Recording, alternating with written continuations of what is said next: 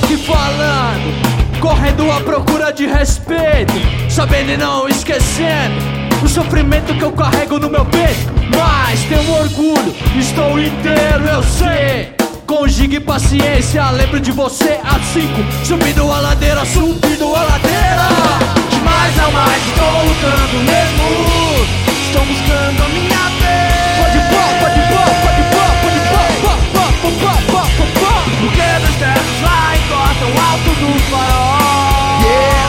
E na lata de óleo é linha 10 com cerol, com cerol. É com cerol, mulher, desse jeito.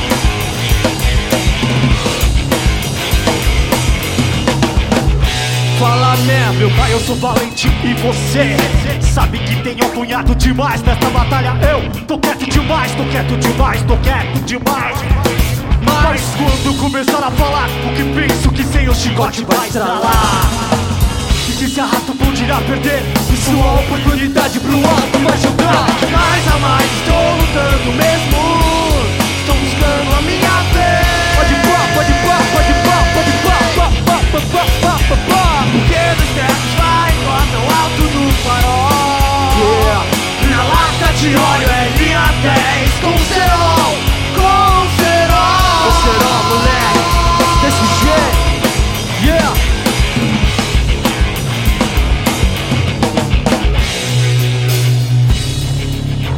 Família Vitrola tá em casa, diga ho!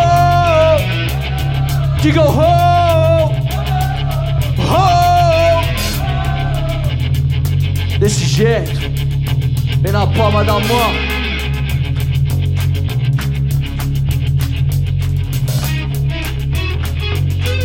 Tocar pra música é foda, né? Os caras mandam a palma resinada ainda. O bagulho é foda.